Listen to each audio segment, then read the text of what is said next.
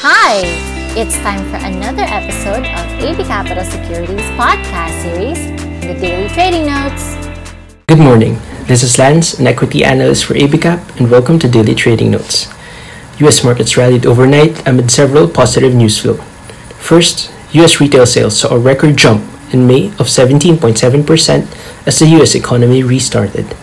Second, a low-cost, widely available drug was found to potentially have an immediate impact on treating the most severe cases of COVID-19.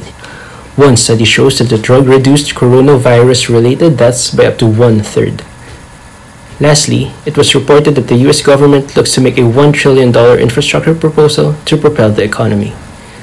Dow Jones rallied 527 points, Nasdaq rallied 170 points, while the S&P rallied 58 points. For our market outlook, the PSEi has managed to establish a new support level at 6,150 following the rally yesterday. The market may follow the rally in the US markets last night and may likely trade within the range of 6,150 and 6,580 for the meantime.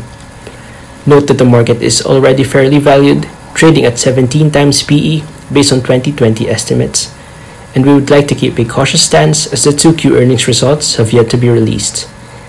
Since we are in a trader's market, we advise to go for the laggards at this point, which are banks such as BDO, Metro Bank, and Security Bank, which have yet to recover from pre-COVID levels. We are also looking at some conglomerate issues such as GTCAP and AGI, as well as RLC for the property sector.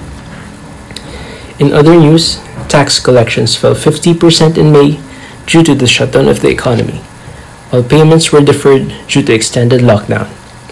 The lower collections were a result of the postponement of the 2019 income tax deadline, which was originally set on April 15.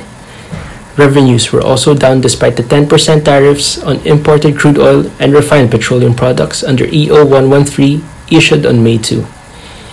DBCC estimates the government revenues will be 8% lower this year to 2.929 trillion pesos, as the economy is expected to contract 2 to 3.4% this year. And company update on BDO. BDO had its annual stockholders meeting and said that 2020 will be a challenging year. Slower loan growth is expected as delinquencies will increase temporarily, driven by lack of liquidity, and the company anticipates some losses. The businesses that suffered the most are from the insurance as well as the transaction banking segment. BDO ramps up its shift to digitalization, increasing the number of digital transactions, while it admits it cannot completely move away from physical banking.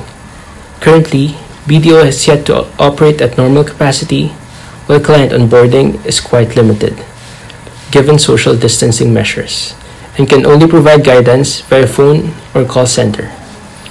BDO, however, did not give any profit guidance for the year. Currently, BDO is trading at 1.8 times PB based on 2020 earnings estimate. However, BDO is still trading at a discount to its fair value at 123 pesos per share. And that's it for our market outlook. Have a good day. Thank you for joining us this week. Never miss an episode by clicking the follow button. Get in-depth analysis reports prepared by our research team exclusively for our clients. Open an account now for free.